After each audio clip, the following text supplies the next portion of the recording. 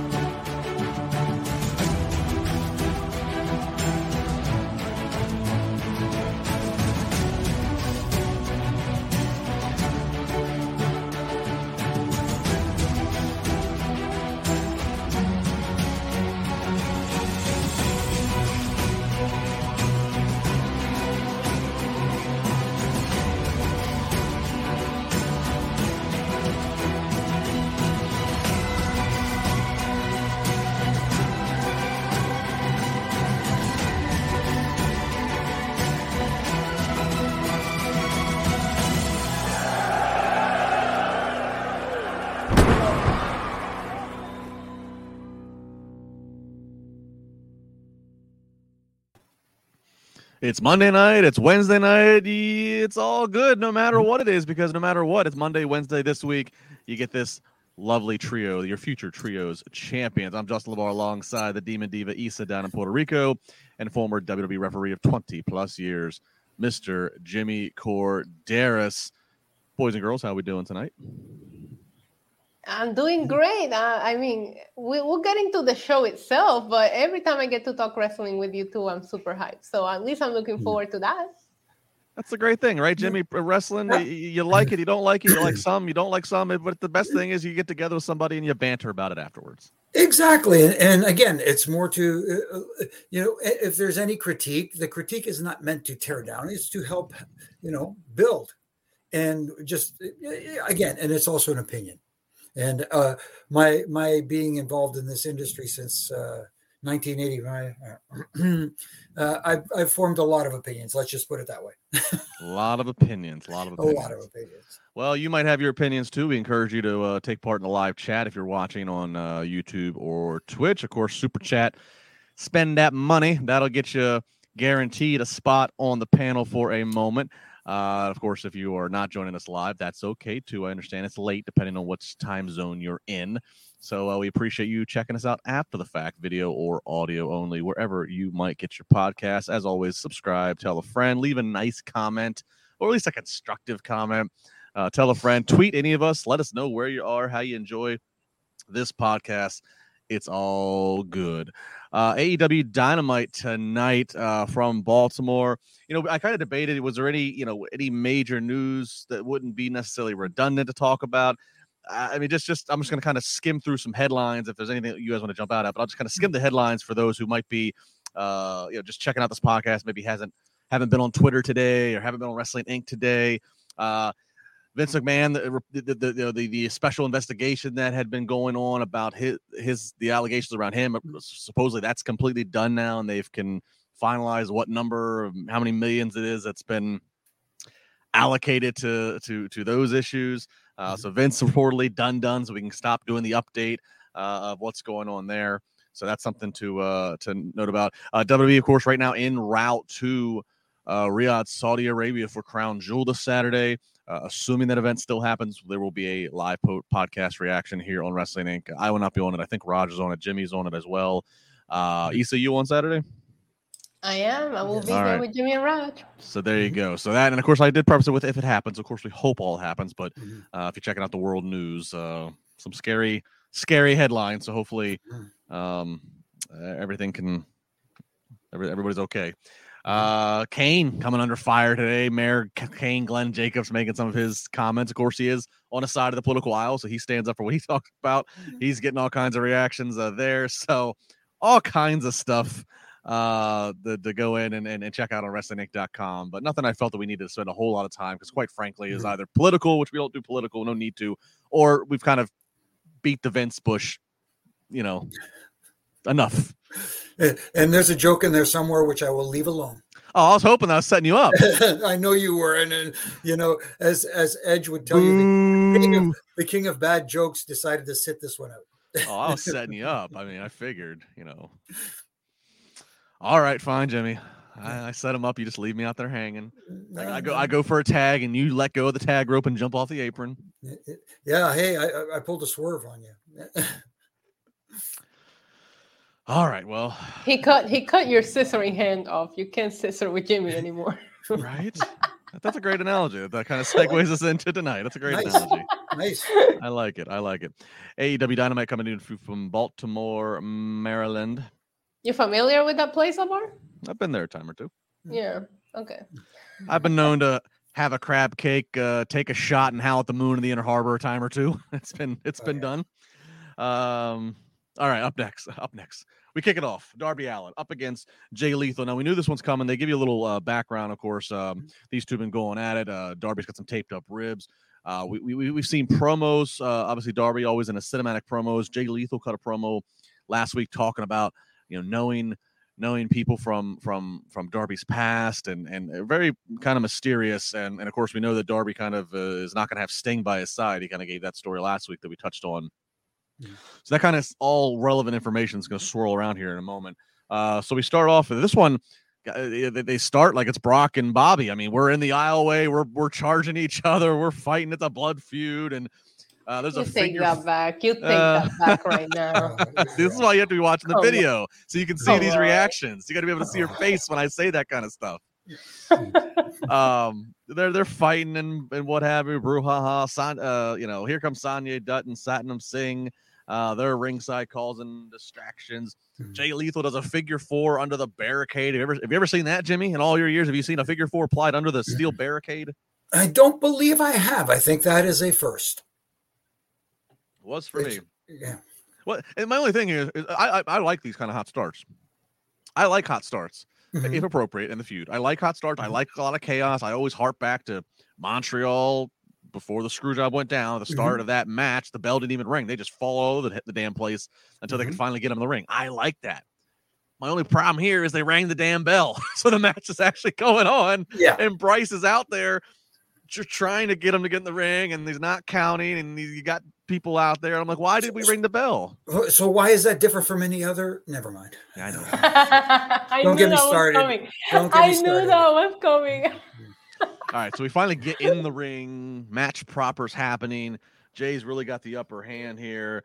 Darby starts to come back, but at one point, Satnam, does get involved, and Bryce sees it all, so he now throws Singh and Sonjay Dutt out. So he doesn't DQ, he just throws them out.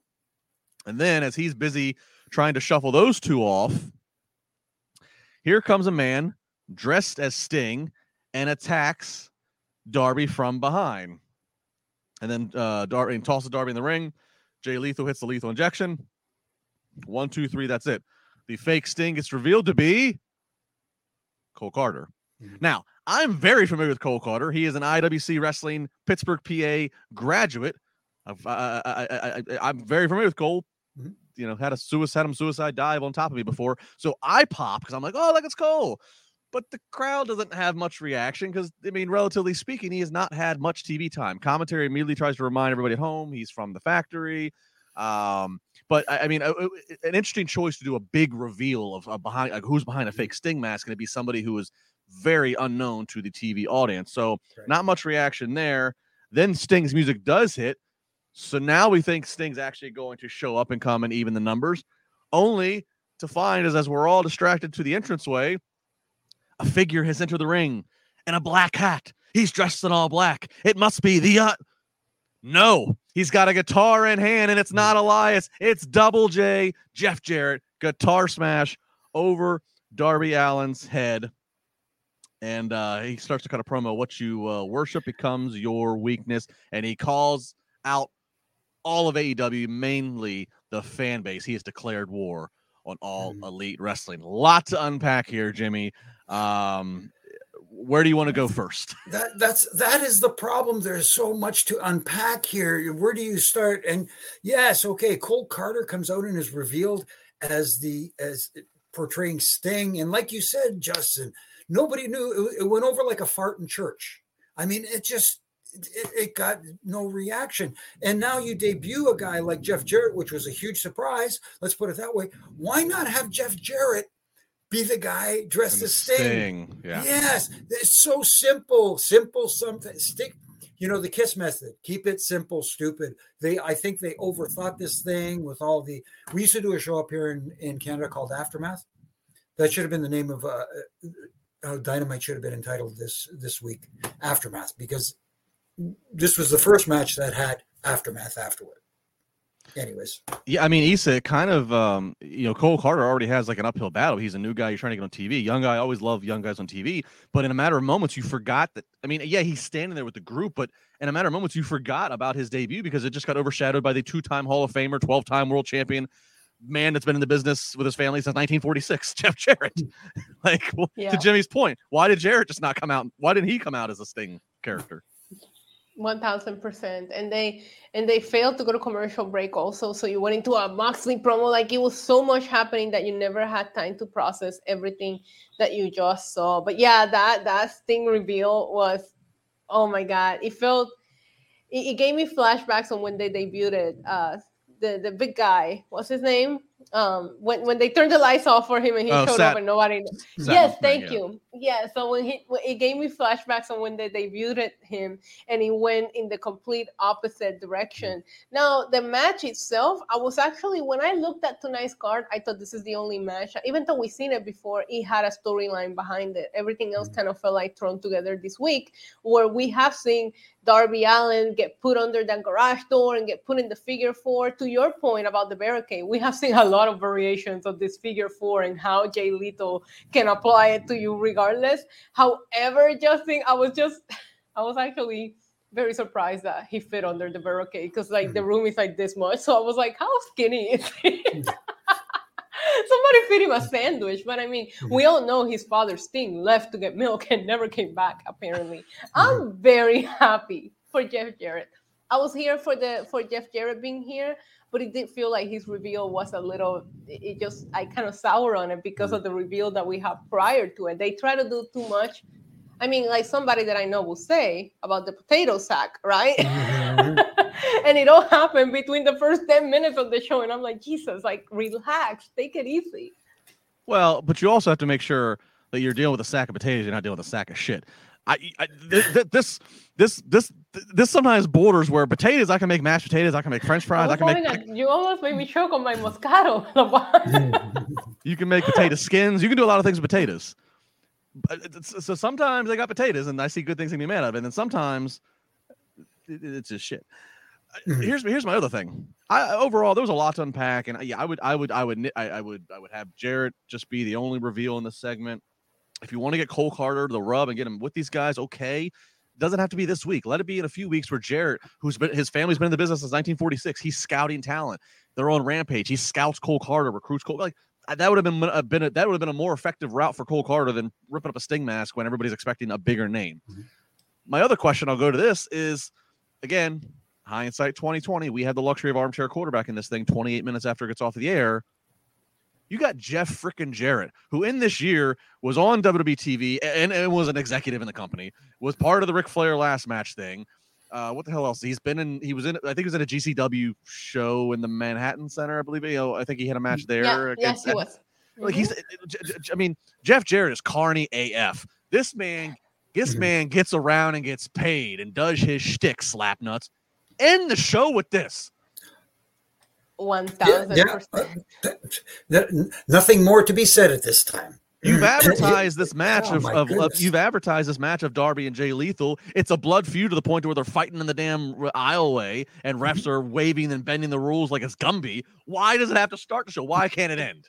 The pacing and the booking of this show sometimes is one of the biggest factors that hurt it. The way that they book these shows, and it feels like you go backward. It feels like you start on a high, and then it just like it brings you down and down and down. I was watching it on stream, and I was like, "What is the main event? Like, what are you going to? Because this should not be main eventing compared to some of the other things that we saw tonight." No, I hear you. And to the point that Justin made earlier, or you made, I think, Issa, was right after the match, they went to an interview instead of going to a commercial break. They almost seem intent on every match having a commercial break with picture-in-picture. We have to go to a commercial break with picture-in-picture. I mean, unless Turner has some analytics that's told them that it's somehow helping. That's the only thing I can figure. Why do they keep doing that? Because they just do. Yeah, but it was if they went into a commercial break 5 minutes in, it was a picture-in-picture, like you said, and then they just threw all of these things together where you just don't have time to analyze and kind of like think about what we just saw. I was actually at one point begging for a commercial break so that I could process, take a breather, and move on to the next thing. Sounds like Roman wanted a commercial break here. Yeah, I mean, I had like more than half of my page was taken up just by trying to take notes of this first segment. Yeah, no kidding. Let's do some paying customers. Jose says event moved to PC, time change to 7 p.m. Eastern. Jose, if you're talking about Crown Jewel, I saw that hoax. It was a fake press release circulating around Twitter. It is not real as of yet. WWE's not. WWE is still very much. The show's still on at the same time at the same place as of right now. As of 10:30 p.m. Eastern time, Wednesday night, November 2nd. That is false. That is a fake news. Let's see here. Sergio had 2. Let me make sure I get does it matter which one comes first? I'll go with the timestamps here. Sergio, big money. I'm sorry, Sega. I'm saying Sergio, Sega Genesis says Jeff Jarrett was annoying as Double J, then in the Horsemen, then back in the WWF, then back in WCW with Russo, then in TNA. I've been watching wrestling since I was 3. I'm too old to have to deal with Jeff Jarrett on my TV. He goes on to say, Jeff Jarrett is the one man who was a part of the worst variation of WCW for Horsemen and the worst variation of WCW NWO. As soon as Jarrett gets attached to something on screen, it turns black. It shrivels up. So quite the history revision. I don't know if I totally agree with that, but at the same time, that's your opinion. And Sega, hey, if that's how you feel, that's how you feel. I think Jeff Jarrett has a great mind for this industry. That's someone who got to work with him and under him and get to listen and hear him. Man, they got hopefully they take advantage of his knowledge there. That's exactly what I said on my stream. Thank you, Jimmy. I said having the mentality and the brain that Jeff Jarrett is with his knowledge backstage in AEW, not AEW, any company will benefit from having Jeff Jarrett backstage just to kind of like swing ideas with and discuss wrestling with. I think it's a win for AEW. But listen, $220 super chats, your opinion is great. I'll say this. Because I mean, Sega, I know Sega's trying to be kind of funny and cute in his thing, but in his critique here. But I'll say this: there was a long point in time, especially as I was growing up, that you did look, and it's like, there were a series of times where it did feel like Jarrett was being either manufactured, like they're trying to make you feel like he was a bigger star than he had yet been perceived by the audience, and then when he's running TNA and like, so I get that there is a certain perception at periods of time where it's like the booking does not warrant what necessarily, again, I feel like the audience perception of him is. That said, that's kind of when he was in the thick of it, full-time star. I think now, especially that he's I don't want to say retired. I think he'll probably end up having a match here in AEW, but I think now that he's on the tail end of his career, he's in the the retirement years, where he can make his own schedule and part-time as an executive and this and that. I do think it's obvious, like, man, this guy's got staying power to be part of the business as long as he has. Of course, the family history and knowing, as Jimmy, who's worked with him, can say, this guy's got so much knowledge, he has a lot to offer. So from a live full-time performer, Sega, I actually share some of those critiques. He was not a bright spot of the NWO, which is barely the NWO. He was not a bright spot of that version of the Four Horsemen. He was being pushed as the top guy in the dog dying days of WCW and Russo and those guys. So I can see all that as fair critique, but I do think in real fairness, looking at his entire career, he is somebody he's worth a paycheck to have around. Only if you're going to listen to him. If the reveal didn't help, though. The reveal didn't help his welcome into AEW. Exactly. Yeah. Yeah. So we'll see. I mean, we'll see where it lands. And I'll give Sergio this one. He said, like Mike Graham said, WCW, Jeff broke a million guitars and never drew a dime. Oh. I do remember that quote. Mm-hmm. Jeff Jarrett. He got to use slap nuts. I'm all for that. If Jeff Jarrett gets to use language he got to use, when he got to break out of his country music Double J, and he got to be just a Jeff Jarrett unhinged in WCW and slap nuts and don't piss me off, and I'm all for that. Right. Little Jeff Jarrett with an edge. Yeah.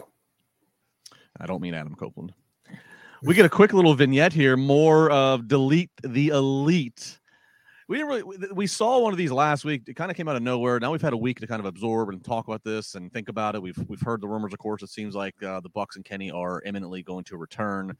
Apparently the investigation is wrapped up. Apparently we have decided who we're going to side with between CM Punk and the other side. What do you guys make of these videos? What do you think the angle is of the Bucks and Kenny coming back? I mean, it feels like they're going to come back and be received as baby faces, right? Given all that the audience knows right now. It certainly seems that way, at least from what we've seen so far and how the audience is going to react. And of course the stories online that people are reading, what's true, what's not, he said, she said. So I think you're right, Justin. I think they will be perceived as baby faces coming back and, making Punk out to be the big bad, guy he used to be, the guy who sits on the stage and drops pipe bombs everywhere. Yeah, I'm pretty sure they'll be received as baby faces, and I appreciate these video packages. However, with Full Gear around the corner and you're only booking one official match for Full Gear, why not rush it and put the Elite on your pay-per-view so that you sell a couple of extra tickets? Because if you go on StubHub and all of these tickets websites, there's a lot of tickets available for Full Gear. If it's being presented as sold out, which I haven't seen, it's sold out by scalpers, because you can't get a ticket to Full Gear right now for $50. You mean to tell me if you don't bring the Elite out today and book them on a match for Full Gear, that's not going to sell you tickets? I think it will. So I don't know why you will wait even longer to put them on TV and get a match on them. And the biggest match you have advertised for Full Gear, you barely even promoted tonight. You didn't even have one of the participants on there tonight, which we'll get to here in a little bit.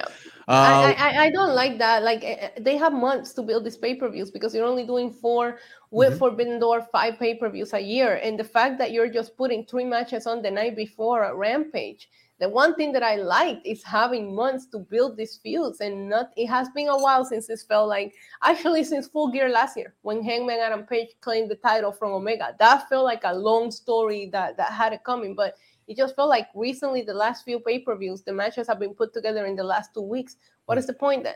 Mm-hmm. Yeah. One more from Sega. He's making it rain, and I think he's going to drop the subject.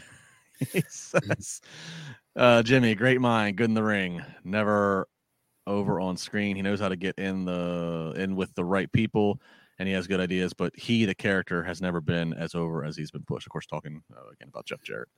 Okay, I get your point, Sega. But then again, like I said, I wasn't talking about how over he was, how much money he drew. I'm talking about the mind of this guy. He is very, very smart, which surprised me that he went along with what was presented tonight. I thought maybe he might have had, I don't know if he had any input in it or they decided they wanted to go in that direction. But like we've been saying, he could have been debuted a little better than he was tonight. And that's what makes you wonder. Maybe he gave the input of like, hey, why don't you, but this is maybe too many, but who knows? Maybe he got overruled. That's the thing. It's like I said earlier, it's great to have a guy like this around, but you got to listen to him. So that's the thing. Tony Khan can have as many smart people around him, but he's got to listen to him. Exactly. So we'll see. You really think they're going to talk him out of a segment with 10 people in the ring at the end of it? Because that's what happens at the end of every segment in AEW. So, are you reading my notes there, Issa? It's like after. No, I'm just drinking wine. So your notes are my brain on wine, apparently. There you go. Yeah, that's why I was saying they should, it should be AEW Dynamite Aftermath, because there's always aftermath after every match. I like that. Your thoughts are me as my mind on wine. That's great. Yeah. Nice. That's great. All right. Well, we get Jon Moxley in this world title eliminators match, which means obviously if the challenger wins, then he gets the chance at the world title. It's Moxley up against Lee Moriarty, and Moxley does have Regal coming through the crowd for the first time ever. That's because Moriarty, he's going to have Ethan Page on commentary up at the stage, so they keep Regal down ringside. The biggest story of this match was the fact that the Baltimore Ravens walked through the crowd and Lamar Jackson got MVP and pay Lamar chance. So that was kind of the focus in this match overall. Ultimately, though, Moxley will get the win via tap out.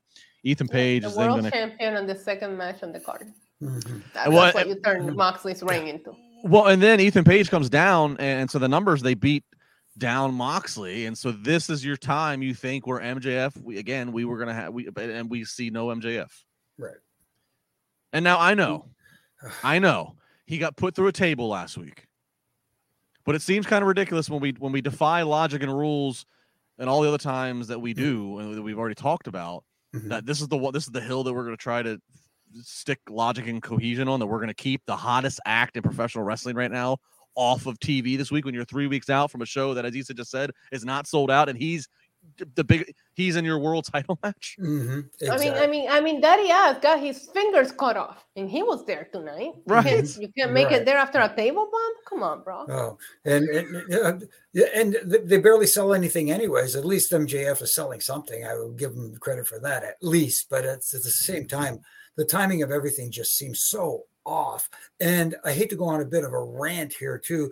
This whole championship eliminators match is just ridiculous. I'm not a big fan of non-title matches to begin with. I'm a big fan of people earning an opportunity at a world championship or whatever championship it may be. But a championship eliminators match is a stipulation where you have to beat the champion in order to get a championship match. Therefore, you have to beat the champion twice. Yeah, to beat the champ, you gotta beat the champ and then beat the champ again. That's how it works. To me, that makes absolutely zero sense. And don't get me wrong, I've seen this in WWE as well. So it's not just an AEW thing, but they've taken it to another level where they actually gave the match an official title, championship eliminators match. You haven't seen that in WWE since Roman Reigns have been champ. Just pointing that out. Just go out and say it. It's dumb. It's bad. It is. Yeah, I just Roman Reigns feels like such a big deal in WWE, and a lot of people are critical of his lack of appearances, but I think that helps him because I get that there is a there's a factor going in here that these matches feel very predictable. Max is gonna win no matter who you put in there against into Full Gear, right? Like we know that. So not only are you going into it knowing that Max is gonna win, but I don't know a time that Roman that hasn't felt like he's gonna win, and he still doesn't make his matches any less interesting, or you don't want to see them, and it's because it feels like a special feature, like a it feels larger than life. Not even putting him in the main event, and you're throwing him on Fridays too. Like not only you having on Dynamite, you're having on Rampage. Moxley to matter more. Lisa froze up on me. Yeah, she's frozen up. Oops. She's frozen. All right, there she is. Oh, she back? Yeah. DC, you got us? There we go. Tony Khan doesn't like my opinion. Yeah, can you guys hear me? Yeah, we got you now. Right. You froze as you were giving your speech. You were like very into it. Your hand was up, and I know, but you know what? All I'm saying is the matches feel predictable, and Moxley doesn't feel like a world champ right now in Dynamite. And you know, I know we're going to get to what was the main event of the night and stuff like that, but here is your AEW, your champion in the second match. It's not even like a crossover segment to the next hour or anything like that. I mean, like it just made it feel like just another match with your world champion in it. Indeed. And there was an interview with Paul Heyman a couple of years back, and I recall him saying that, you know, the people that he represents, and you see it in Roman and you see it in Brock Lesnar, they're not closing the show, they're opening it, but they're in a spot where they feel important. And that's the point here. Just throwing your world champ in the middle of the show, it just doesn't feel like it didn't feel like a big deal. And it's not just because the matches feel predictable. It just doesn't. I want more for Mox. And then at the end, everybody becoming involved like always. It just takes away from Mox as the world champ of this company. Yeah. But we're in Baltimore in Ring of Honor. Ring of Honor. I like this next segment here. I like what we got going on here. A little redundant if you watch Monday, but I'm not going to be one of those people that's going to harp to that because I don't think that that's like a part of the decision making. It's just funny. Renee is supposed to have a sit down with both Saraya and Dr. Britt Baker, but Britt kind of pulling a Brock. She ain't doing no sit down interview. And we will get some more from Britt later. But so this becomes a one-on-one with Renee and Saraya. Saraya putting over her accomplishments, talking about how there's something special in AEW and she really wants to come and help continue this women's division. And then Renee asks about the elephant in the room, about her medical, and it goes through the history of her injuring her neck 5 years ago in the ring and spinal fusion and all that good stuff. And basically says, what's your medical situation?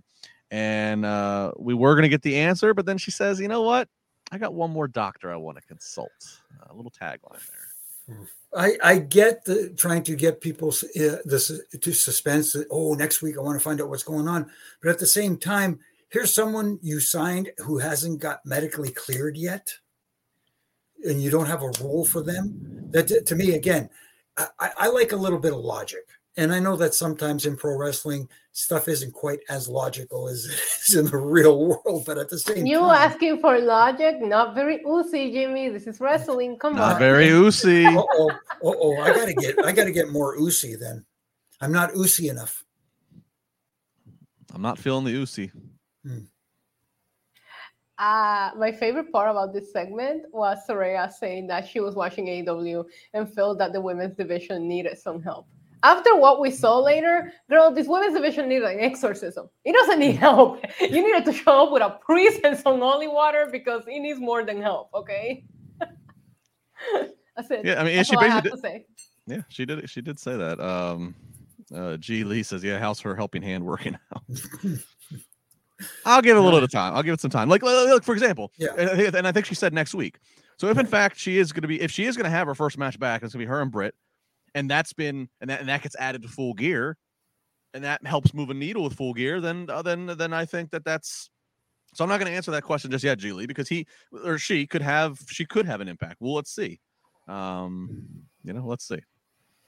I'm willing to wait and see if it moves the needle. Right. Can't wait for them to follow the match of the night and get 5 minutes on the card like they always do on pay-per-views. Mm-hmm. All right, it's up next. It's time for the Daddy Ass Birthday Bash. Of course, Daddy Ass has got his fingers are all bandaged up, so he can't do the scissoring. And mind you, can I also tell you, this is also when my 7-year-old daughter decides to be in the room and wants to sit on her iPad as the TV's on. And I'm like, let's go to the other room. I don't need to. Wait, how old is she? She's 7.5 now. You just aged me so much. I remember. Okay, whatever. I'm not gonna go feel old right now, but I remember you telling me you were expecting your first baby, and she's 7. Oh, yeah, 7.5. I need a drink. I need a drink. So this is fun. So this is basically kind of a merch time. We get to unveil some new acclaimed merch. They now have the foam scissors, which is a brilliant idea. Yeah. So don't act like you don't want them. I'm going to Full Gear and I'm like, I hope they're selling them because I want this freaking scissor finger. I mean, brilliant. I mean, obviously the classic, foam figure number 1. Then the Austin took advantage of the middle finger. I mean, have some foam fingers that everybody has up, and so that's good. We get some other gifts. Also, the final gift is that the Acclaimed has adoption. They have adoption papers. They just need Billy to sign so he can be their official daddy.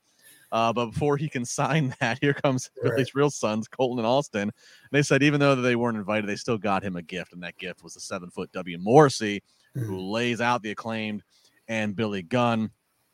Colton and also come down to help put the boots to it, and then FTR runs them off. So, I always walk away from most of these Acclaimed Daddy Ass segments smiling. I'll be honest, I do.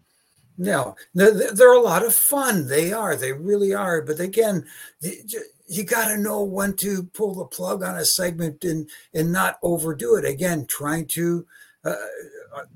I'm going to try something different instead of doing the potato analogy. We're going to need a bigger boat. Do you suffer from chronic hip, knee, or shoulder pain? Avoid drug dependency and surgery with Downtown's Healthcare in Denver. Downtown's Healthcare offers regenerative therapies that stimulate the body's self-healing process. Call Downtown's Healthcare at 303-292-9992, now in Lowry or downtown. There's just too much going on afterwards. Sometimes you just got to let things breathe. Yeah. I was trying to be nice by saying sometimes, but yeah. No, it's always. It was pretty much at every match here. I love this segment. I thought it was so wholesome. I can't get enough of them, right? I love, but if I'm gonna nitpick, which I always do, that's what we do here. The segment between Swerve and Billy Gunn came off like almost out of a horror movie on Friday. Like, this man has kidnapped him. So when they announced this, even as I'm looking at the card and previewing it, I'm like, are we really going to have Billy Gunn there? Because last we saw him, he was kidnapped and had his fingers cut off like Michael Myers on Halloween Kills. So what are we going to get here? And then he just comes out like nothing. How did they find him? Okay, now I'm asking for logic, Jimmy. Now I'm you. He escaped the Firefly Funhouse. Yes. Yeah. So I'll suspend my disbelief for a second. I need to know where I can find this greatest daddy trophy so I can get it for Roman Reigns, if you know what I mean. But outside of that, I really, really like this. I thought it was awesome. And the adoption certificate, I pop for that huge. I like seeing FTR still lifting those titles and teasing that they're looking for them. But I'm starting to lose belief that FTR is ever going to get a shot at these titles. And that's not on them. That's not on them. It's just in the booking how these have gone. I'm looking forward to the rubber match because I feel like Swerve and Keith Lee has put on great matches against the Acclaim. But this is the third big event, All Out, Grand Slam, and now Full Gear. We're going to see the same match for the tag team titles. And it's just like, okay, we'll see what happens. But do I need to see it again? Not on a pay-per-view. You could have put it on TV. Mm-hmm. Yeah. But back to the point, Jimmy, about the need a bigger boat and how sometimes let things breathe. I almost wonder if that is subconsciously if Tony Khan keeps doing that because he feels this pressure of he goes to every building every week to TV. And you look backstage, you look at catering, you look at the locker rooms, and you go, "Oh my God!" And you have all these talents, and he's such a fan, so he's a fan of all these talents he has. Which good on you to be passionate, but you also have to separate fan from business. And it's like I think he feels like compelled that he has to get all these guys as often as he can on, or else he's doing a disservice to them or whatever. And to what we kind of harp on, it allows nothing to stand out and flourish on its own. So, but if you're a fan and you have all these figures to play with, why are you always putting the same ones on TV? Mm-hmm. You could tell great stories over instead of having the same players every week, intersperse them. You can have a couple of them on a weekly basis, and then have a week off with them and introduce some other players. And not the way they did with Cole Carter today. Yeah. You know what I mean? It's not the way to do it. It just feels like there's so much talent there. And then, like you said, Justin, because they're there, we got to throw them on TV. Yeah. We got some super chats we'll get to, guys. I promise. We'll just waiting for the right time here in the show. So we get a follow up from Britt Baker. Britt Baker's back. She's going to do an interview with her interviewer, Tony Schiavone. She basically says she does it on her time. She talks about how her and Jamie Hayter, they just want to wrestle. So find us a tag team, and we'll have a match this Friday. Pretty plain, cut, and dry here, but we do get an answer from DMD, or some kind of an answer from DMD. Yeah.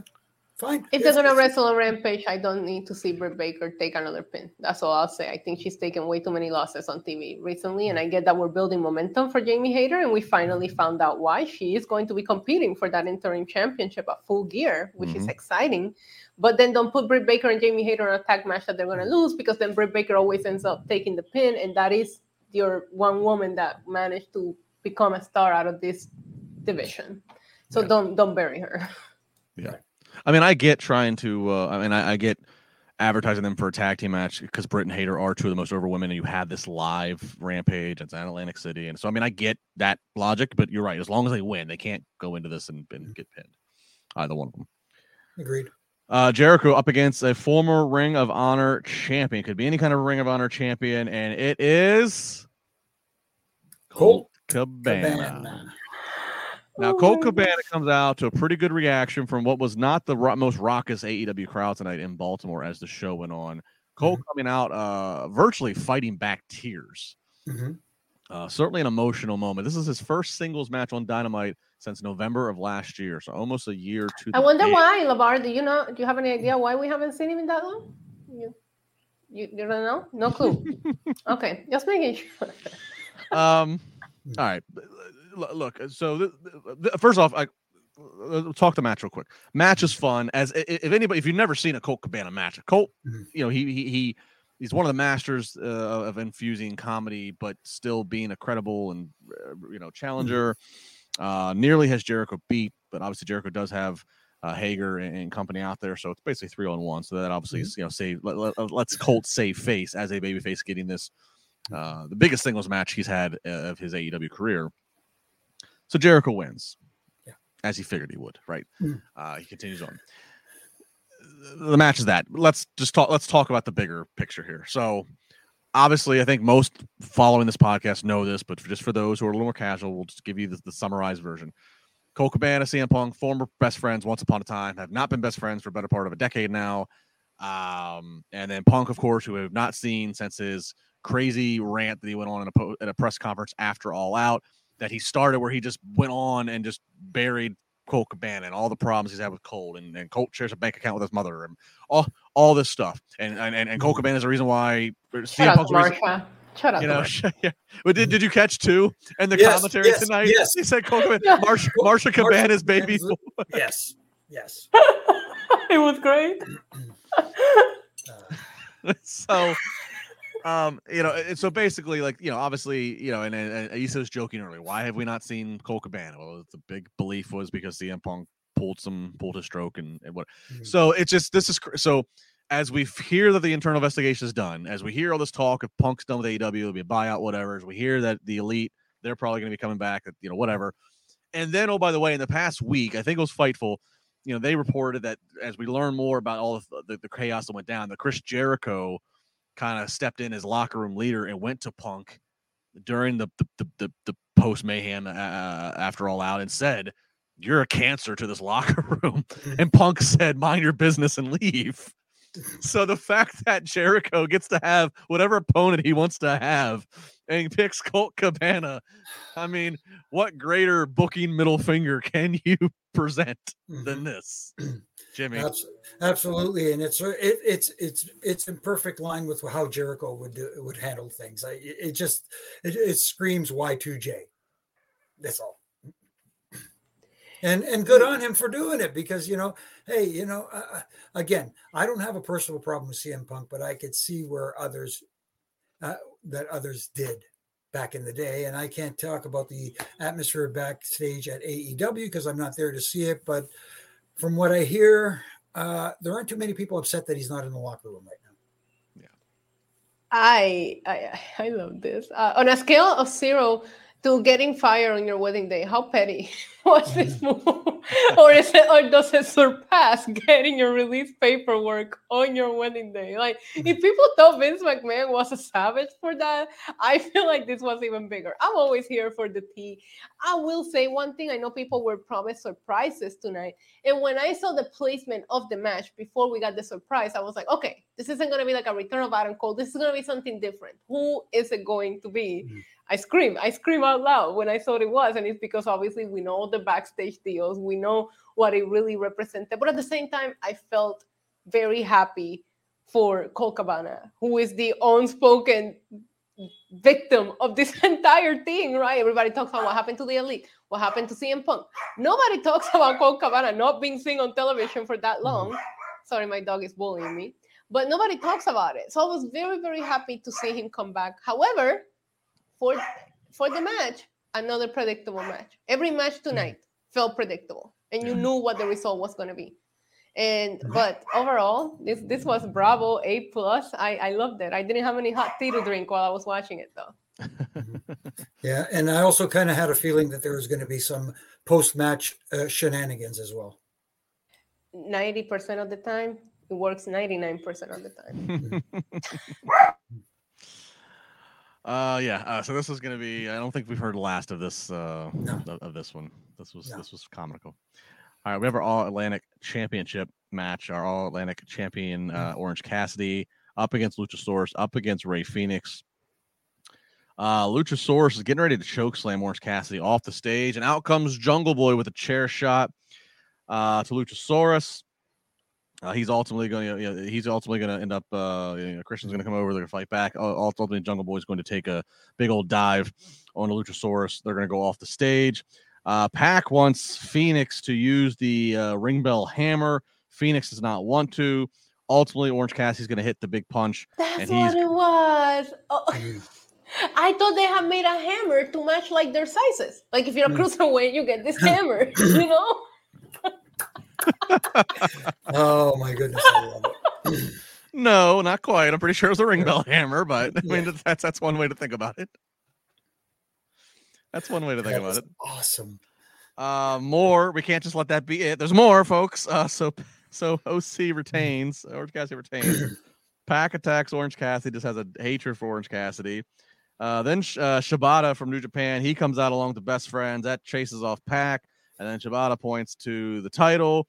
And Orange Cassidy magically produced, I guess, out of his backpack contract. And so that's our match for Rampage Friday. Yeah. Hey, don't you know that the champions carry them around and they're never mind. Hey, look, Jimmy, if you're a fighting champion, you got to have paperwork ready to be notarized and signed at all times. I guess. I have a paper on my wallet every time. It says, you want to fight me? Yes or no? And you just got to mark, and that's how we go at it. So. Okay. East got a business card. It's like, scissor me, check yes or no. Yeah.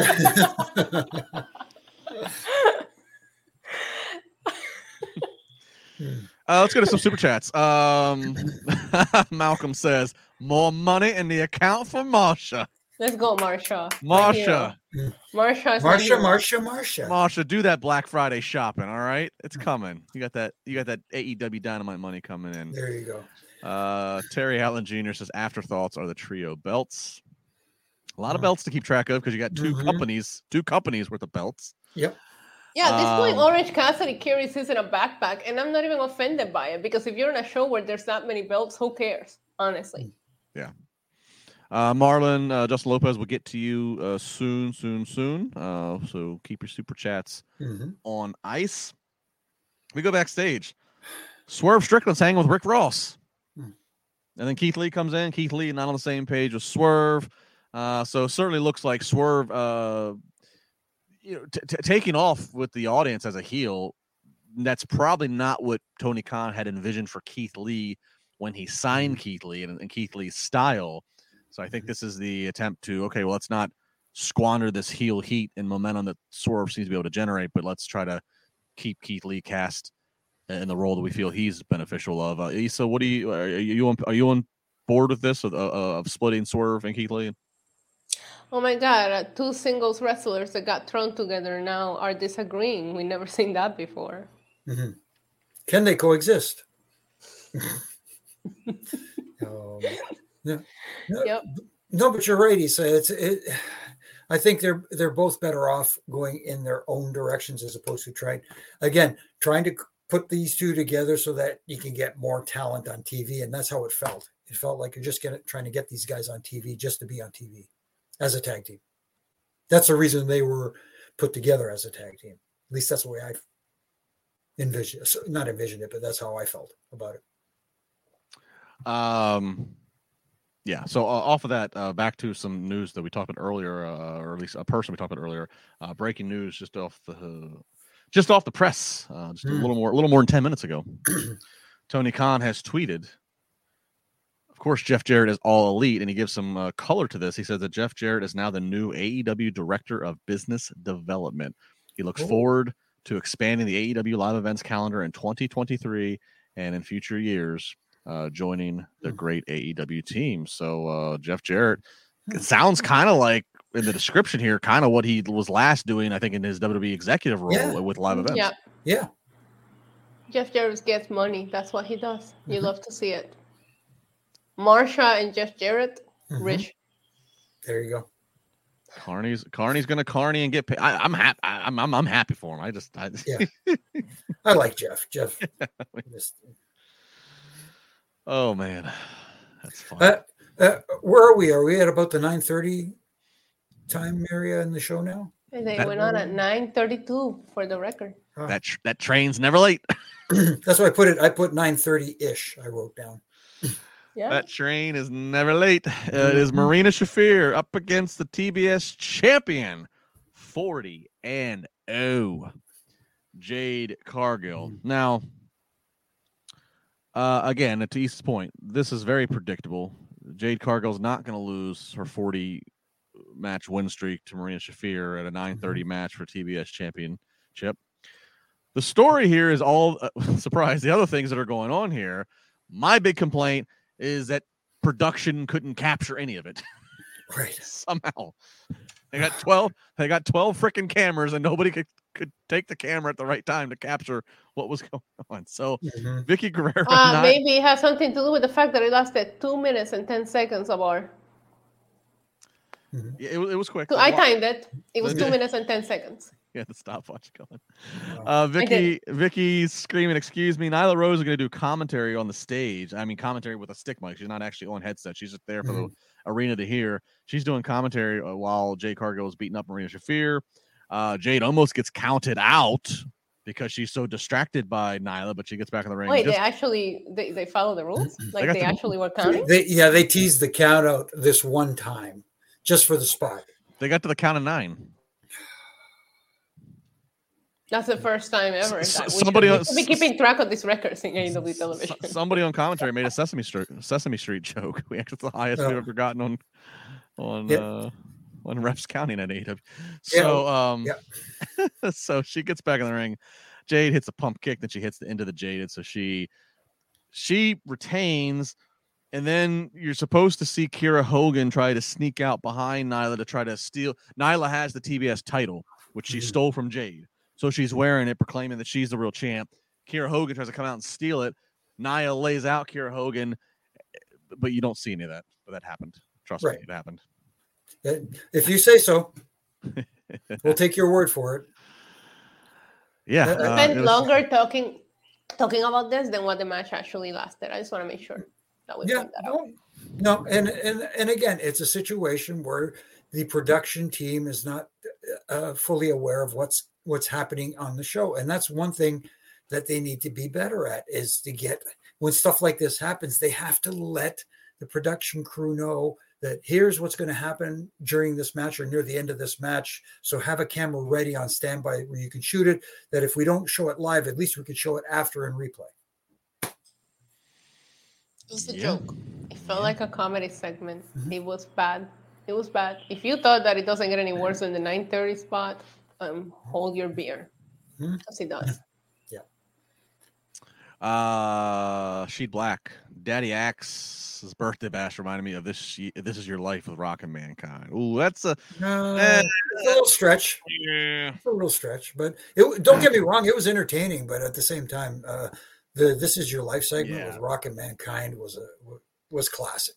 Sheed Black, not to talk down, not to wrestle-splain anything to you, because you might be as old, if not older than me, or hopefully you were watching that segment live as that happened.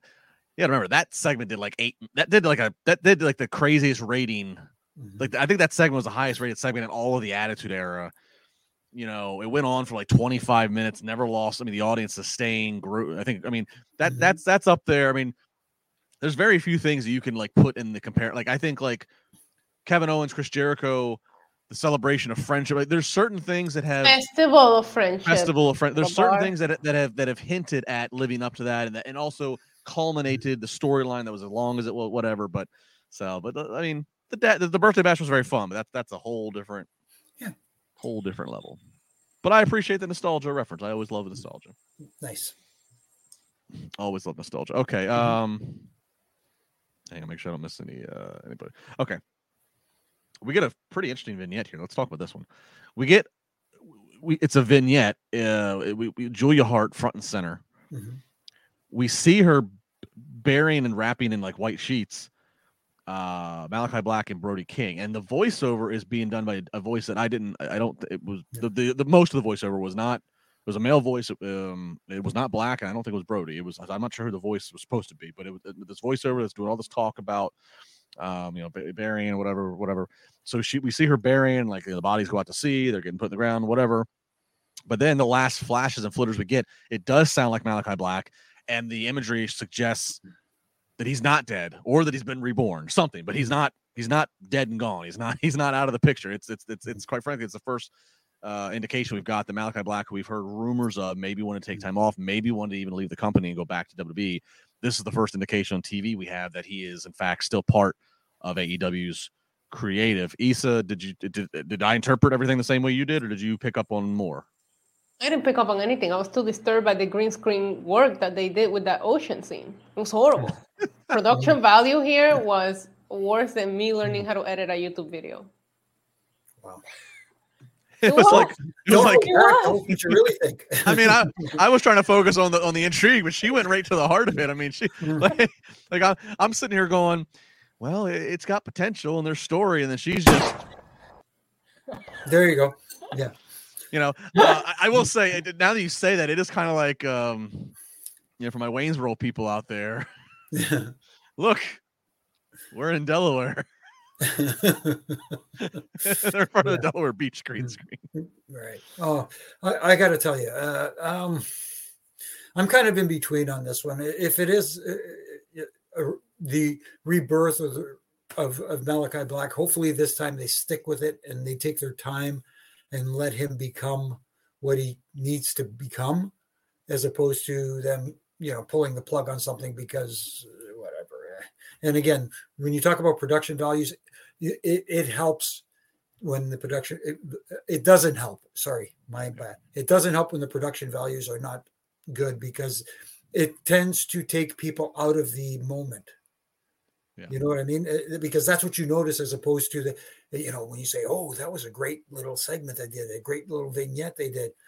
What did you see when the screen, it just takes you out of it. 1000%. I thought it was a commercial for a reality show or something. All right.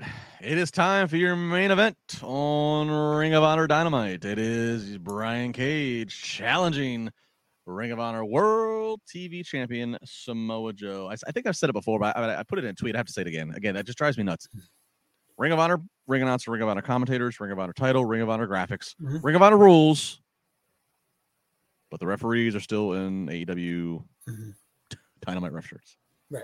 It sticks with me. Just go all in. If you're going to go all in, just go. I mean, you even bring out Ian Riccaboni on your commentary from, That's what I mean. Yeah. It's just, I agree with you. I mean, and again, if we're already past it, we have to accept it. If you're going to infuse Ring of Honor in the show, fine. You've gone 9 of the 10 steps all the way by doing everything else, graphics, everything else. Well, that's just it's supposed to be a Ring of Honor sanctioned match, so shouldn't it be Ring of Honor officials, at least branded officials?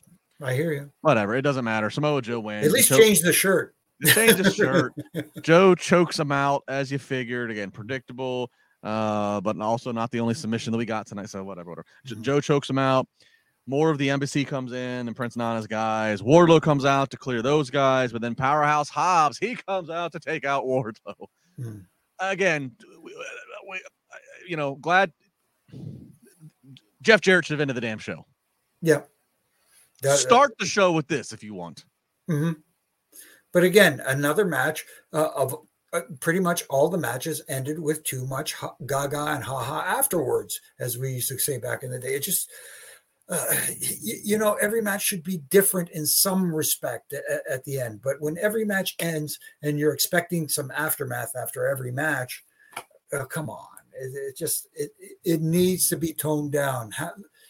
I can understand having it maybe once or twice on every show, but at the same time, when you have it after every single match on the show, that is really too redundant. Stella Justin Lopez says, how confusing must it be if you're a casual fan and want to get into AEW and then you see all this ROH stuff all over the show? Yeah, we see more Ring of Honor than we're seeing Dynamite. And I do think that trying to squeeze 20 pounds of potatoes into a 10-pound sack has been hurting Dynamite television. It really has. And you also have to question, why is Brian Cage getting this opportunity? I get that he won a couple of matches on Dark, but AEW got away with the ranking. So winning on Dark means absolutely nothing. Nobody's seeing it. So last time we saw him on TV on a singles match, he was losing to Wardlow. So what grants him an opportunity at Samoa Joe's title? Then we saw FTR defeat and Sean Spears defeat the Embassy. Like, we haven't seen them win matches. So why is he now getting a shot at the title? There's a lot of confusion in the booking here. Yeah, Brian Cage, and this is not on him. This is all. I mean, it's not like he decides. It's not like he goes to Tony Khan and says, "This is what I want the result of my match to be." So this is not at Brian Cage. This is at the booking of Brian Cage. Brian Cage is like the biggest, baddest thing you could buy at a fireworks store in July. That turns out to be the Gilbert sparkler every time you light it. He looks like he's going to be one of those big mortars that's just going to be explode in the sky and be a grand finale. I mean, and he's like the he's like the ending of the death match explosion that Eddie Kingston had to save Moxley from. It's like never forget. Never forget. I mean, it's little bottle rocket. I mean, Brian Cage, he looks the way he looks. And they've tried all these times to like make you think, make you care, and then it's just like. Do you think it's because he has the crazy beard and the crazy haircut? Like, I feel you should be allowed to just one. I think maybe the both is affecting the booking. You should either have a crazy beard or a crazy haircut. But once you have both, well. Yeah. Who knows? That could definitely be a problem there. But and also the other thing too is we talk about main eventing. What should have main evented? Perception is reality here, and the way it almost felt like tonight they treated the ROH titles as being more significant than the AEW titles, and that's how it came across to me, anyways. And I'm thinking, this is the AEW Dynamite, and yes, I hope they get a TV deal for ROH so they can, and I understand having Chris Jericho as your ROH World Heavyweight Champion because he's a big name guy with that title. But at the same time, you're making that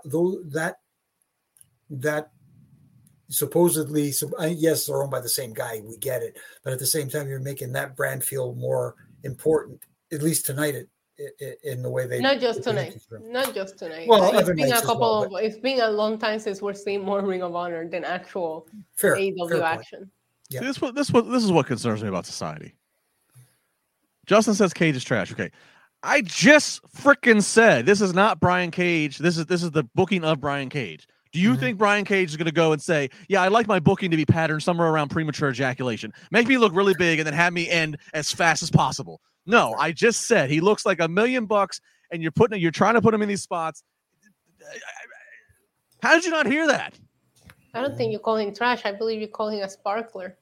And also, it can be premature ejaculation when you save him for the end of the show. They would have put him in the beginning of the show. Then that's definitely premature ejaculating. Fair enough.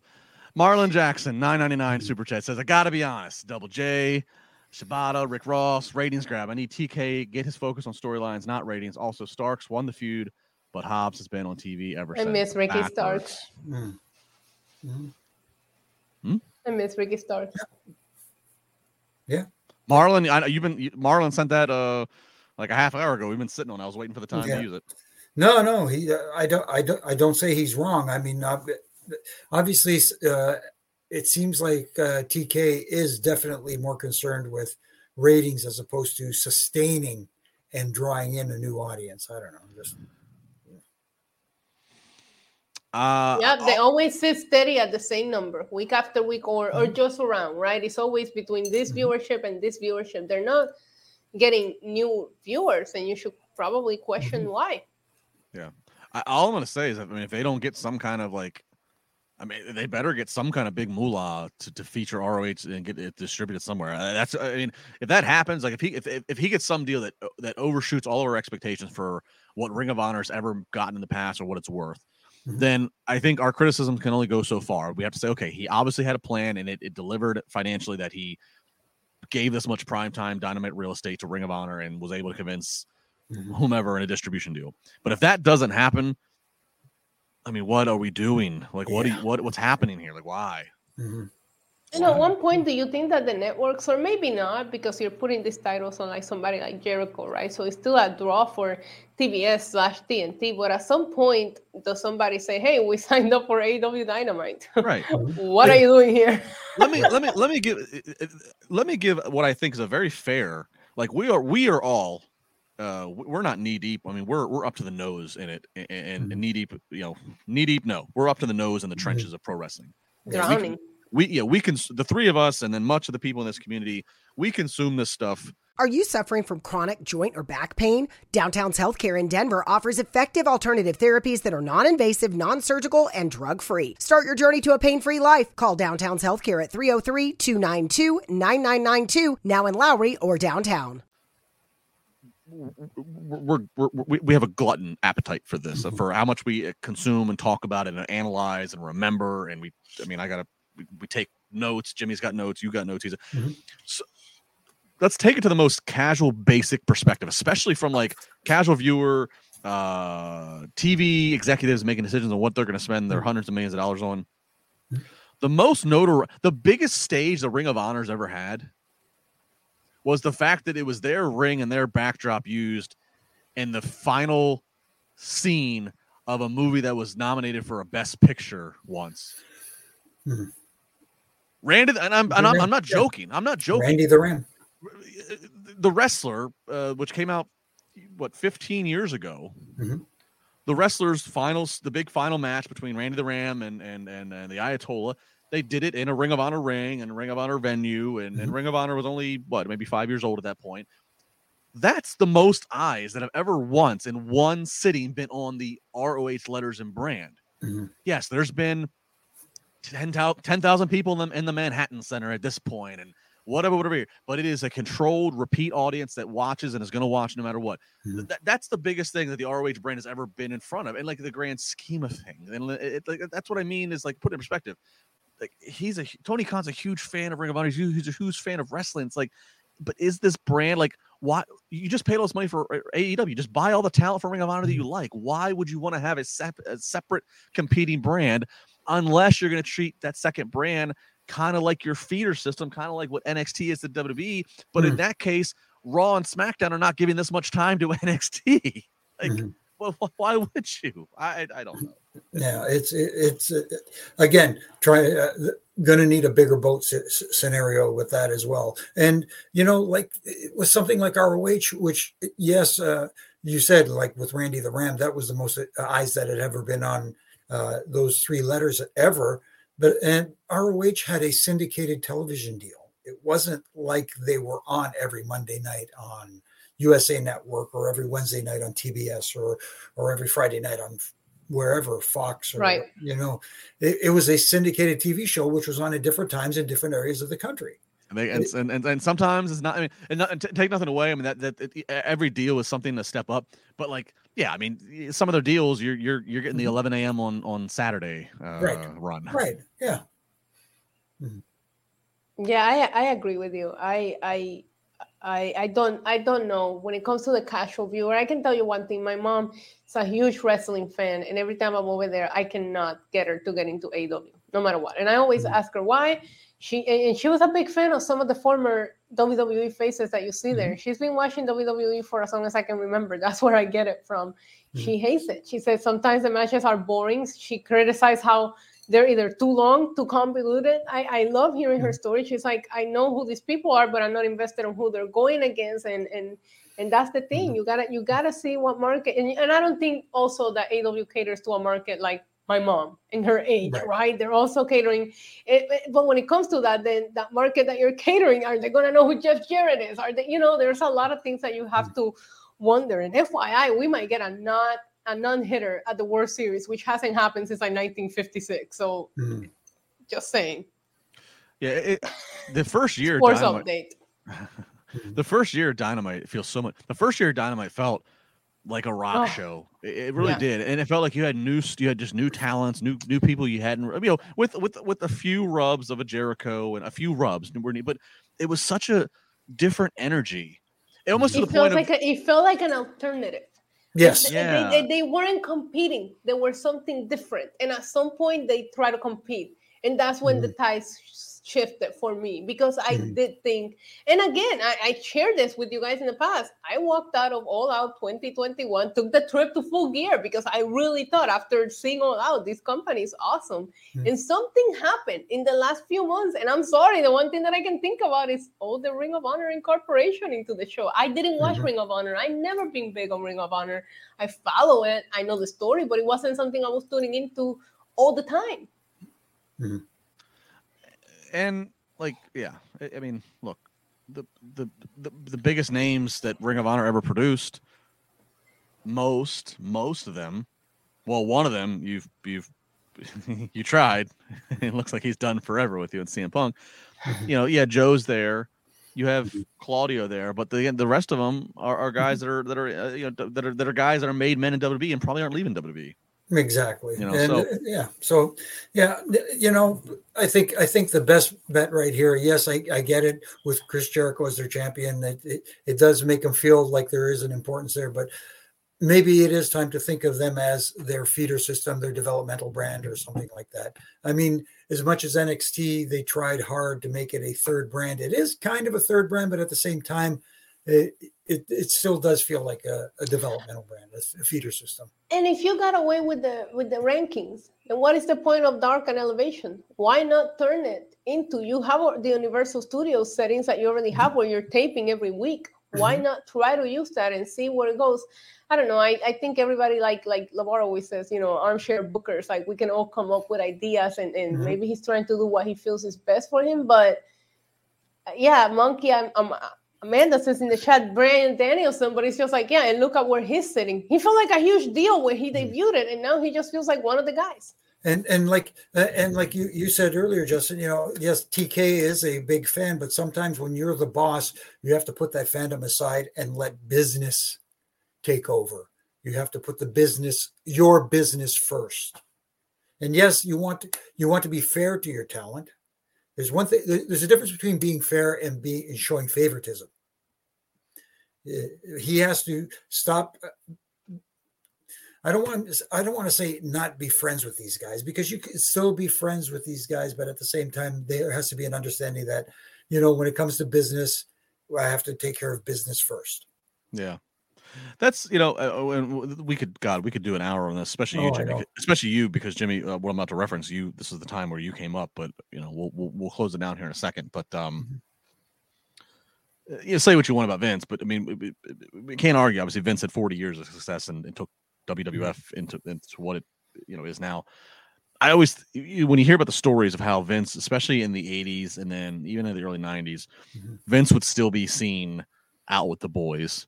There's some famous stories of him, having a few soda pops, being driven around by Sergeant Slaughter, or showing up at the strip club with, and wrestling with the talent, having some fun and this and that. It's like you hear about those stories, and yeah, Vince was still able to obviously fire guys when he, fire an Ultimate Warrior when he's getting held up for money, and it still did business, but like, as the bigger things got, and of course, as you move towards the turn of the century when the company goes public, and I think October '99, at that point, you really need to separate, and you really need to be executive, and not, it's like, and I do think there's something that can be learned from that journey of like, yeah, it's great to have a certain mutual respect with the guys, but you really got to be able to separate yourself and just and as cold as it might sound, like. If it's what's best for business, you got to be able to cut that story and at the moment's notice. You can't. I don't know. Or it does get feel some creative matches to creative minds backstage, and get a creative team and a team of writers that help you write storylines for this big bloated roster that you do have, so that people can become invested. Because a lot of times you get more invested into storylines than you do the actual matches. Like, I go back and look at last Friday's SmackDown. What did I enjoy? Both of them were segments. Bray Wyatt and the Bloodline segment talking about being Uzi. That had nothing to do with the in-ring action. But you're telling a story, and people like that. But nothing here feels like there's a backbone to it right now. Sometimes the biggest fans buying into the power sheet doesn't always Dan Snyder was a lifelong Redskins fan, and look how much he screwed this thing up, and thank God we're finally going to get him out of here. I had to get that shot in there. Let's get him the hell out. My final shot will go out to Tony Chimmel. Hey, see what my Leafs did to your Flyers tonight. Anyways, that's it. We'll let Peter with the super chat here be the last one we go to. What type of impact will Jarrett have in AEW? This smells like Bischoff and Heyman, WWE directors of Raw and SmackDown, but Vince was still in control. A different role. Different kind of role. It's tough to say, Peter, because again, like I said earlier in the show, it depends on. He's a very knowledgeable guy. Jeff Jarrett is a smart guy. He knows this business inside and out. It's a matter of what do they take from him? What do they listen? What do they use from him? Obviously he could give them all kinds of suggestions and stuff like that, but what do they take and absorb from that? I will say, according to the ticket sales and some of the numbers that we're seeing and the venues getting smaller, I do think they could use some help in the live events aspect of things, and maybe how to sell some more tickets here. So whatever it is that Jeff Jarrett ends up doing, like I said, he's a great mind to have and bounce ideas with. Yeah, I mean, that's the thing. We don't have, all we have is a tweet from Tony Khan, so we don't have full clarity on the we don't have like the in-depth job description of what Jeff's going to be trying, like what are his key performance indicators, business term, like what is he gonna be measured on to do? But yeah, I mean, again, this is a guy who has had wrestling promotion in his entire for 3 generations. Obviously, even with his Global Force Wrestling and with Impact, he was always been very in tune with doing live events and booking shows and getting paid shows and this and that. So I think it's worth a shot, Peter. I don't think it's an apples to oranges to the Bischoff Heyman creative that you compared it to. My number one question, if Tony Khan was on here right now, my number one question to him about this topic would be, is by hiring Jeff in this title and role, is this a sign of, in 2023, for both branding exposure and potentially revenue, is this a sign that AEW is going to start to like run house shows? Everybody touts how AEW's a nice travel schedule, because you show up and you do TV once a week, maybe twice a week if the schedule calls for it, with a live Rampage or a pay-per-view. Does this mean you're going to start to try to work in some non-TV shows to get into more markets, to get in front of more eyes? That's what I would want to know, because that's a big deal. Yes. It's got a lot of potential risk. It's got a lot of potential reward. The biggest risk being everybody in AEW has touted especially if they've done the Stanford schedule, they go, oh my God, it's so much better not having to be on the road as much. If you start doing that, now all of a sudden you take that shiny element away from things.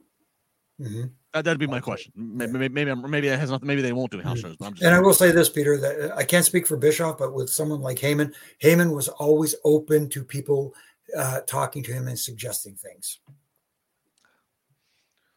Paul Heyman never met an argument he didn't like. Mm-hmm. I've actually said that to him. I got him to pop. Cool. All right, let's wrap it up. Mm-hmm. Do some final plugs. Oh, by the way, Issa, I couldn't. We would have never got the show done if I would have took every single chat. But like, there's tons of compliments on how great you're looking tonight. You're sparkling. You're bling. You're popping. So speak to your people. Yes. Everybody can find me on YouTube at NYC Demon Diva. We'll be doing watch-alongs for all of the shows. Raw, NXT, Dynamite, SmackDown will be live for Crown Jewel this weekend. You guys can also find me here, Lucha Libre Online, Know Your News. I'm basically everywhere. I'm slowly taking over the world, so just go find me. Tease your upcoming interview that you could have got licked. Yes, I had a fun time talking to Luke from the Bushwashers today. That will be up on Lucha Libre Online very, very soon. I had a blast. My dog is bullying me. Is it on video? Yeah, it's on video. Did you at least do the bushwhacker walk? I did not, but I think he knew that I was very curious to talk to him about his time in WWC in Puerto Rico. So he actually picked the Zoom background that looks like a beach so he could pretend he was in Puerto Rico. It was great. It was a fun time. Nice. They do have a book. It's available now on Amazon. So everybody want to hear some crazy stories from the Bushwhackers' time on the road, go find it on Amazon. It's called Bloodshed and Shears, the Bushwhacker story. So you interviewed Luke? Look. Yeah, Butch couldn't make the interview. Butch, I was going to ask, but Butch's health has been bad. Is that? He seems to be doing okay. He's actually the second oldest performer, like wrestling performer, that's still out there, doing appearances and doing all that. He made sure to talk about that in the interview. The second, he's almost 80, and he was in great spirits today. But Butch was not able to make the interview. So I spoke to Luke and I spoke to John, who is the person that helped them write the book. Very cool. Very cool. We'll be looking out for that on Issa's channel. Jimmy, plug it away.